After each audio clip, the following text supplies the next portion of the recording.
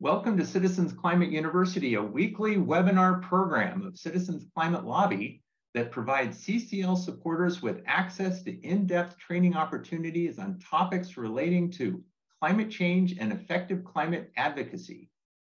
I'm your host tonight, Todd Elvins, and I am CCL's National Actions Director.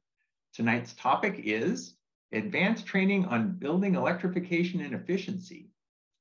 Electrifying residential, industrial, and commercial buildings and improving energy efficiency in buildings is a key part of America's transition to a clean economy. In this training, our guest speaker, Jonathan Marshall, CCL's Economics Research Coordinator, will explain why this policy area is important and discuss how CCL can advocate for policies on this topic. If we're successful, at the end of this training, you'll understand what building electrification and efficiency is, why it's an important part of CCL's agenda, and how volunteers can advocate for electrification and efficiency. Our guest speaker tonight, Jonathan Marshall, is a journalist, scholar, and book author with economics training from Stanford University and a master's degree in American history from Cornell University. Jonathan joined CCL staff in 2022 as our Economics Research Coordinator and co-leader of the Nerd Corner Action Team. And if you get a chance, check out the Nerd Corner because there are a lot of really great posts in the forum in that action team. So here's our agenda for this training. We'll start by defining building electrification and efficiency, and then explain why they are important for climate policy. Then we'll say how building electrification and efficiency saves money. Then we'll describe some policies that support BE&E and cover how CCLers can advocate for these types of policies.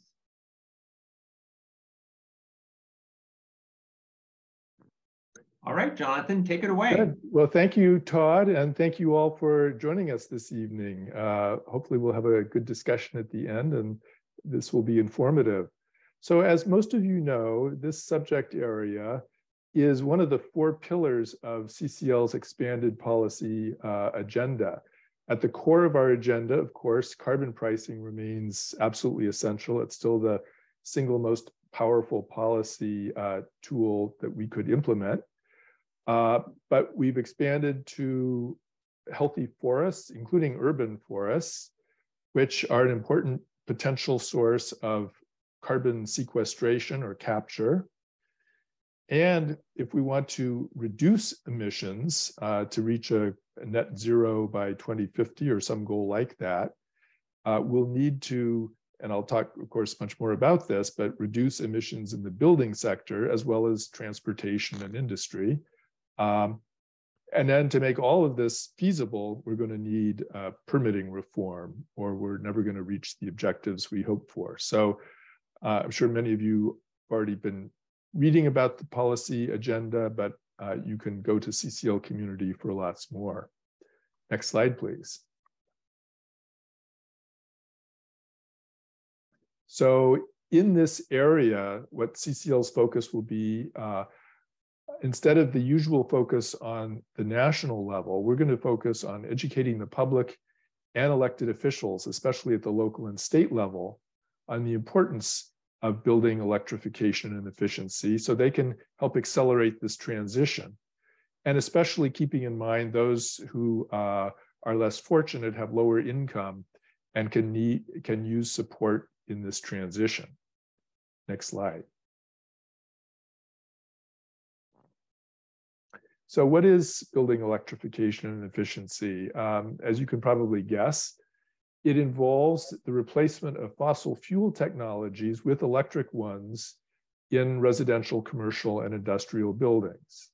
And you'll be hearing a lot about electric heat pumps tonight. They can be used for space heating and water heating and drying clothes.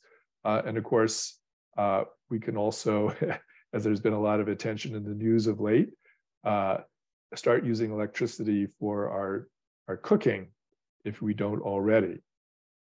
It also very much on the agenda is making our buildings more efficient. because we want to economize even on the use of clean energy. And to do that, we can insulate our buildings better, seal leaks, have better insulated windows, and so on and so forth. Next. So the reason CCL has chosen this sector is it actually contributes more to greenhouse gas emissions than any other single sector of the economy. About 31% of all US GHG emissions come from residential and commercial buildings. About 10% of emissions come from the direct burning of fossil fuels for things like natural gas furnaces.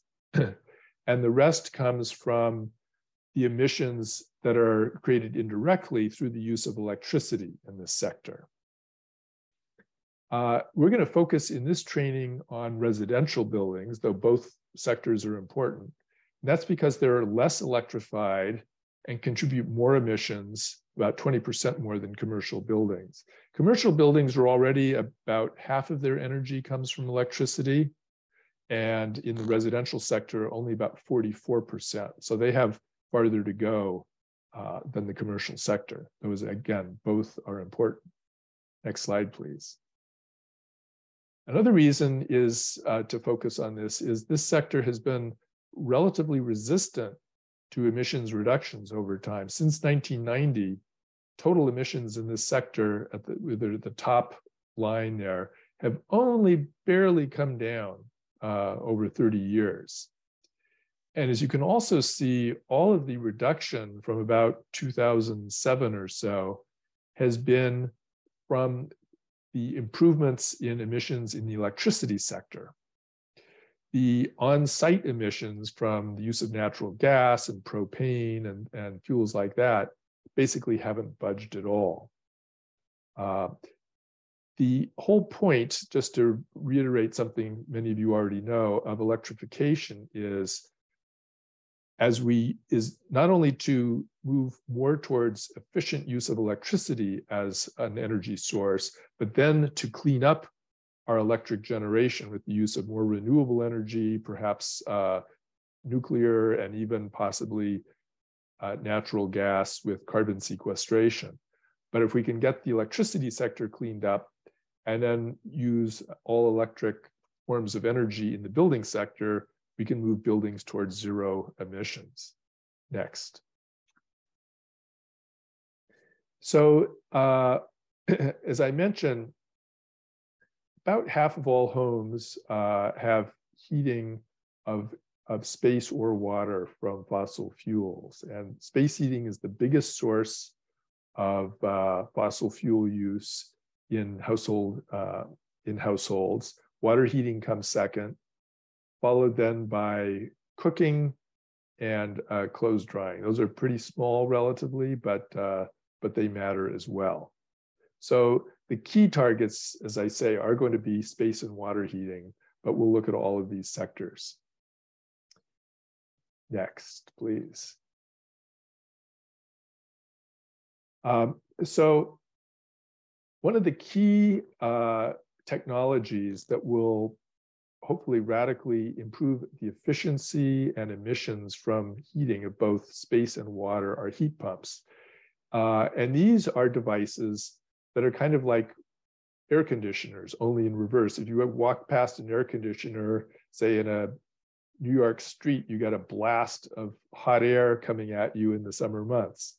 That's because the air conditioner is sucking the heat out of the building and sending it outdoors.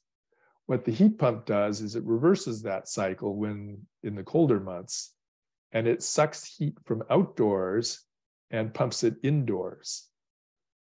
So a good heat pump can actually work as an air conditioner in summer and a heater in winter. And by exchanging heat, rather than simply generating it through resistance, the way electric heat coils work, it can perform with 3 to 5 times the efficiency of a standard electric heater.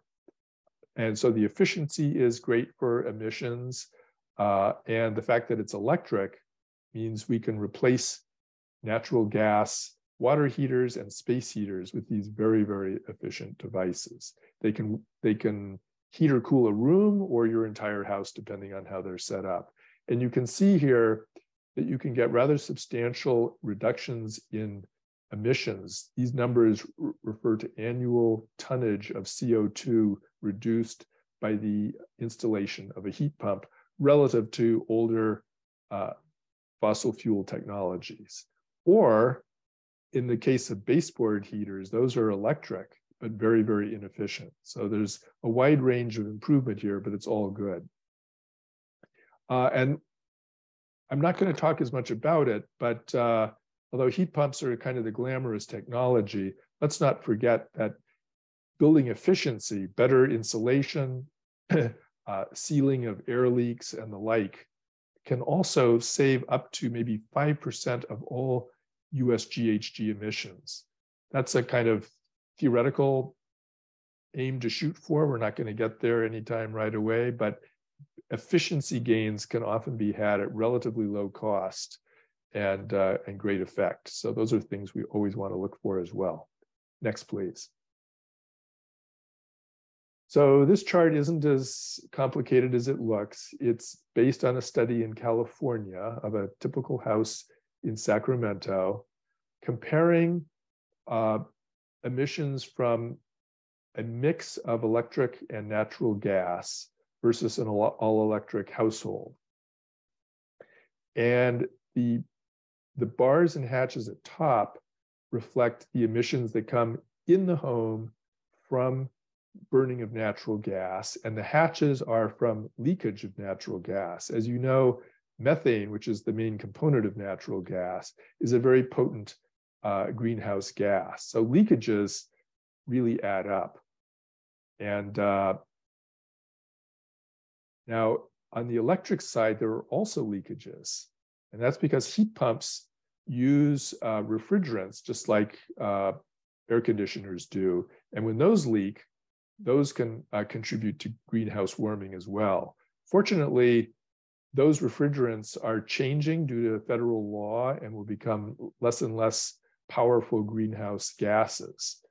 And heat pumps are improving in terms of their leakage rates. So we're going to see that amount of leakage go down. And thus we're seeing in later years, 2030 and 2050, as electric generation gets cleaner and cleaner, the difference between gas-fired homes and electric homes becomes ever bigger. So electrification can have a huge difference by 2050.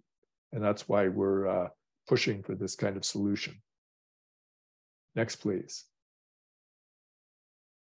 Well, by doing good for the environment and climate, we can also help our pocketbooks. And most authorities agree that using more efficient appliances like heat pumps can save us money on energy over time.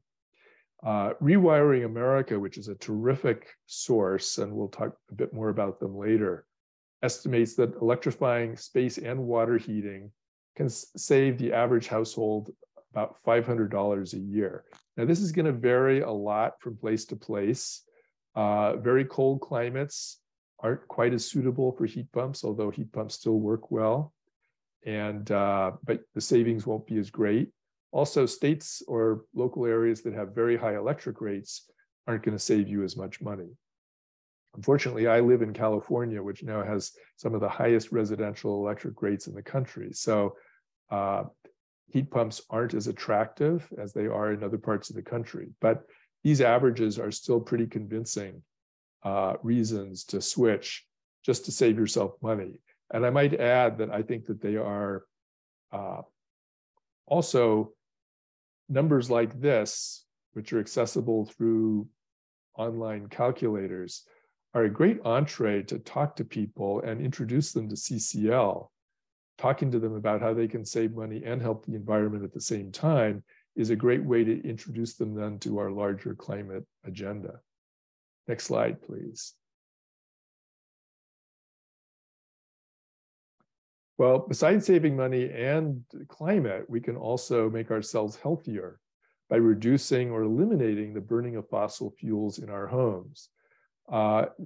Furnaces and hot water heaters that are burning natural gas or propane are releasing particulates and other smog-forming compounds into our homes and into the broader environment. And it turns out that just a few years ago, emissions from burning of wood or other fuels in buildings actually surpassed emissions coming from coal-fired plants, power plants in the United States.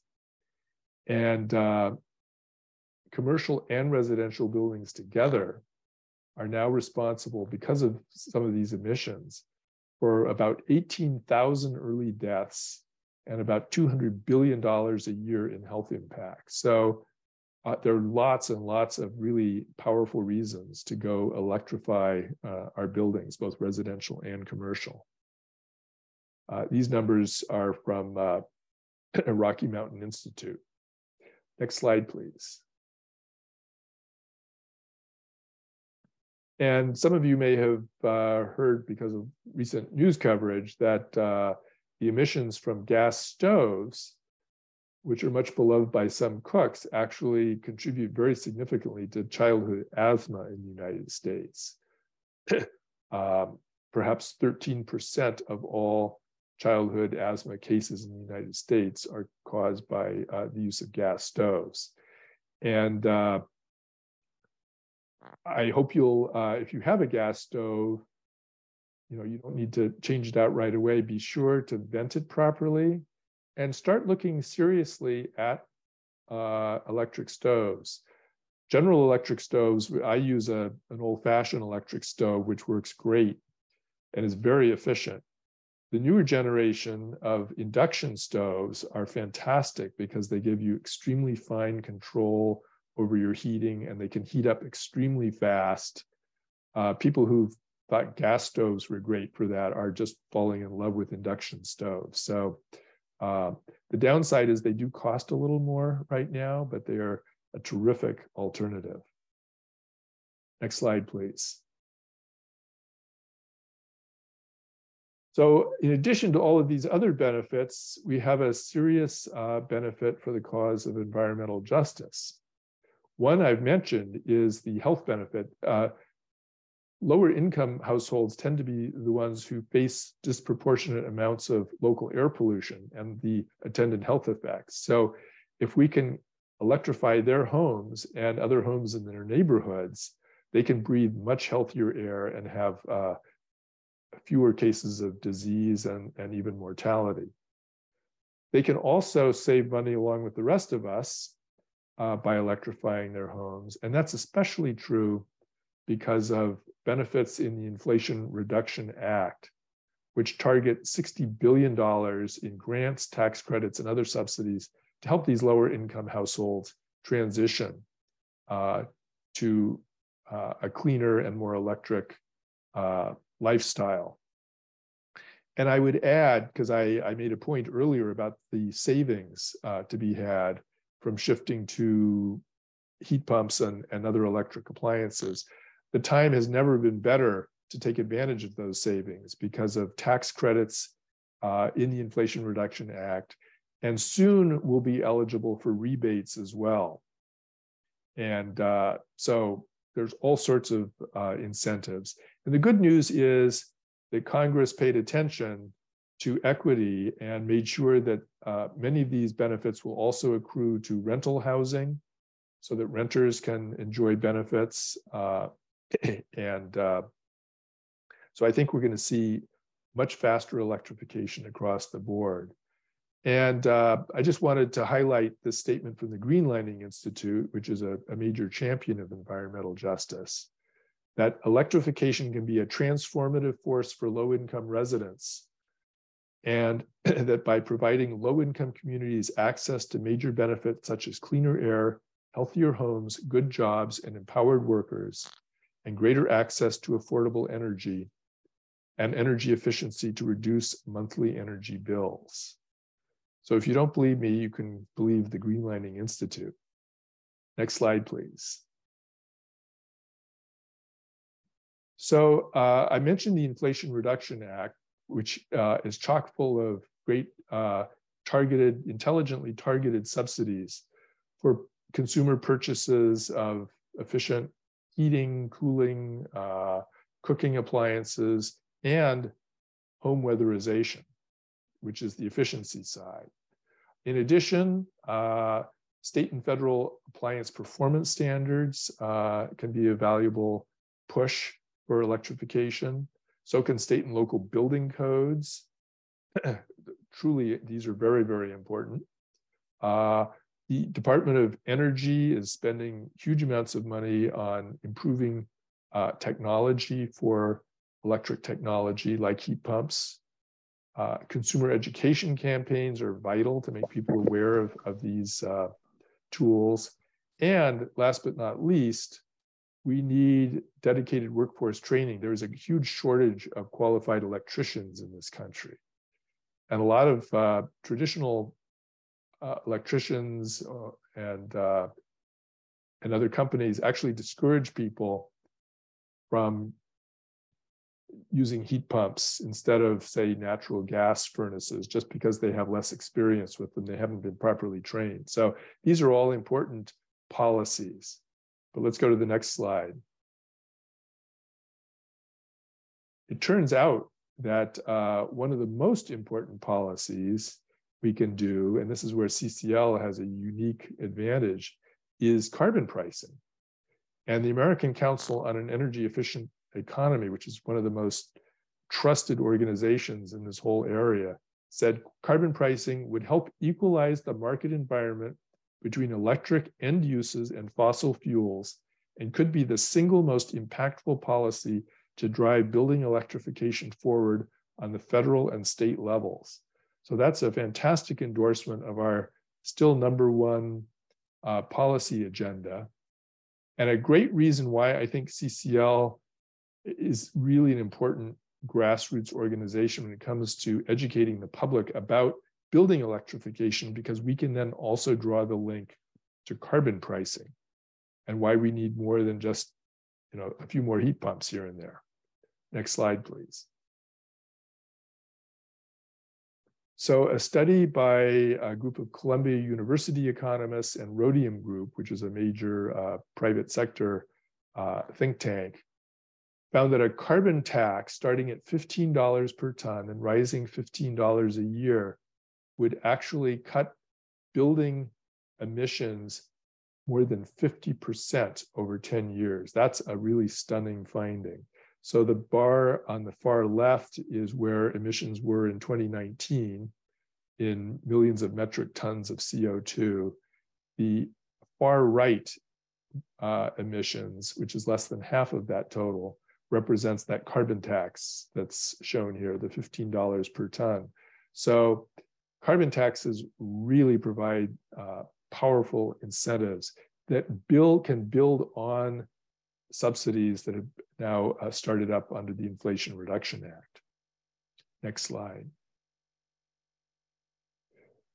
So I want to just reinforce that CCL is not alone in making building electrification an important part of its policy agenda. Next slide. Rocky Mountain Institute, which is one of the most trusted names in energy, founded by Amory Levin, said, to meet the imperative of curbing climate change and restoring clean and healthy air to our communities, it is critical that policymakers act to eliminate greenhouse gas emissions from the building sector. Next. On the government side, the National Renewable Energy Laboratory, which is about the most respected equivalent in the public sector, part of Department of Energy, says electrification of end uses in buildings, and also including efficiency, and much of transportation and industry is likely a key part of the most cost-effective pathway to achieving large-scale decarbonization across the economy. Next, please. Last but not least, the agency tasked by the state of California to help meet its aggressive climate goals says that electrification, quote, provides the most technologically feasible path to reduce building-related emissions. So there you have it. So CCL is going to engage through policies, very much including carbon pricing, that will speed up this whole process of electrifying and making buildings more efficient, and focusing very much, not losing sight of the importance of making all of this process affordable for low and middle income households. Next, please. So we're going to engage, as I mentioned, especially through local action, as well as in Congress, to advocate for fair and equitable building electrification and efficient policies. Locally, we're going to educate members of the public. And I'm going to show some resources at the end to help educate ourselves. We are not the world's, most of us, the world's leading experts in this area. And we don't have to be. We can steer people towards other organizations that focus just on this. But we can get up to speed through some of the resources I'll show at the end. And I think still do a great job of educating the public, or at least starting that process. And we're going to hopefully educate local officials about what they can do to support efficiency and electrification. And one of the ways they can do it, I mentioned this organization, Rewiring America, which is really focused like a laser on this whole process.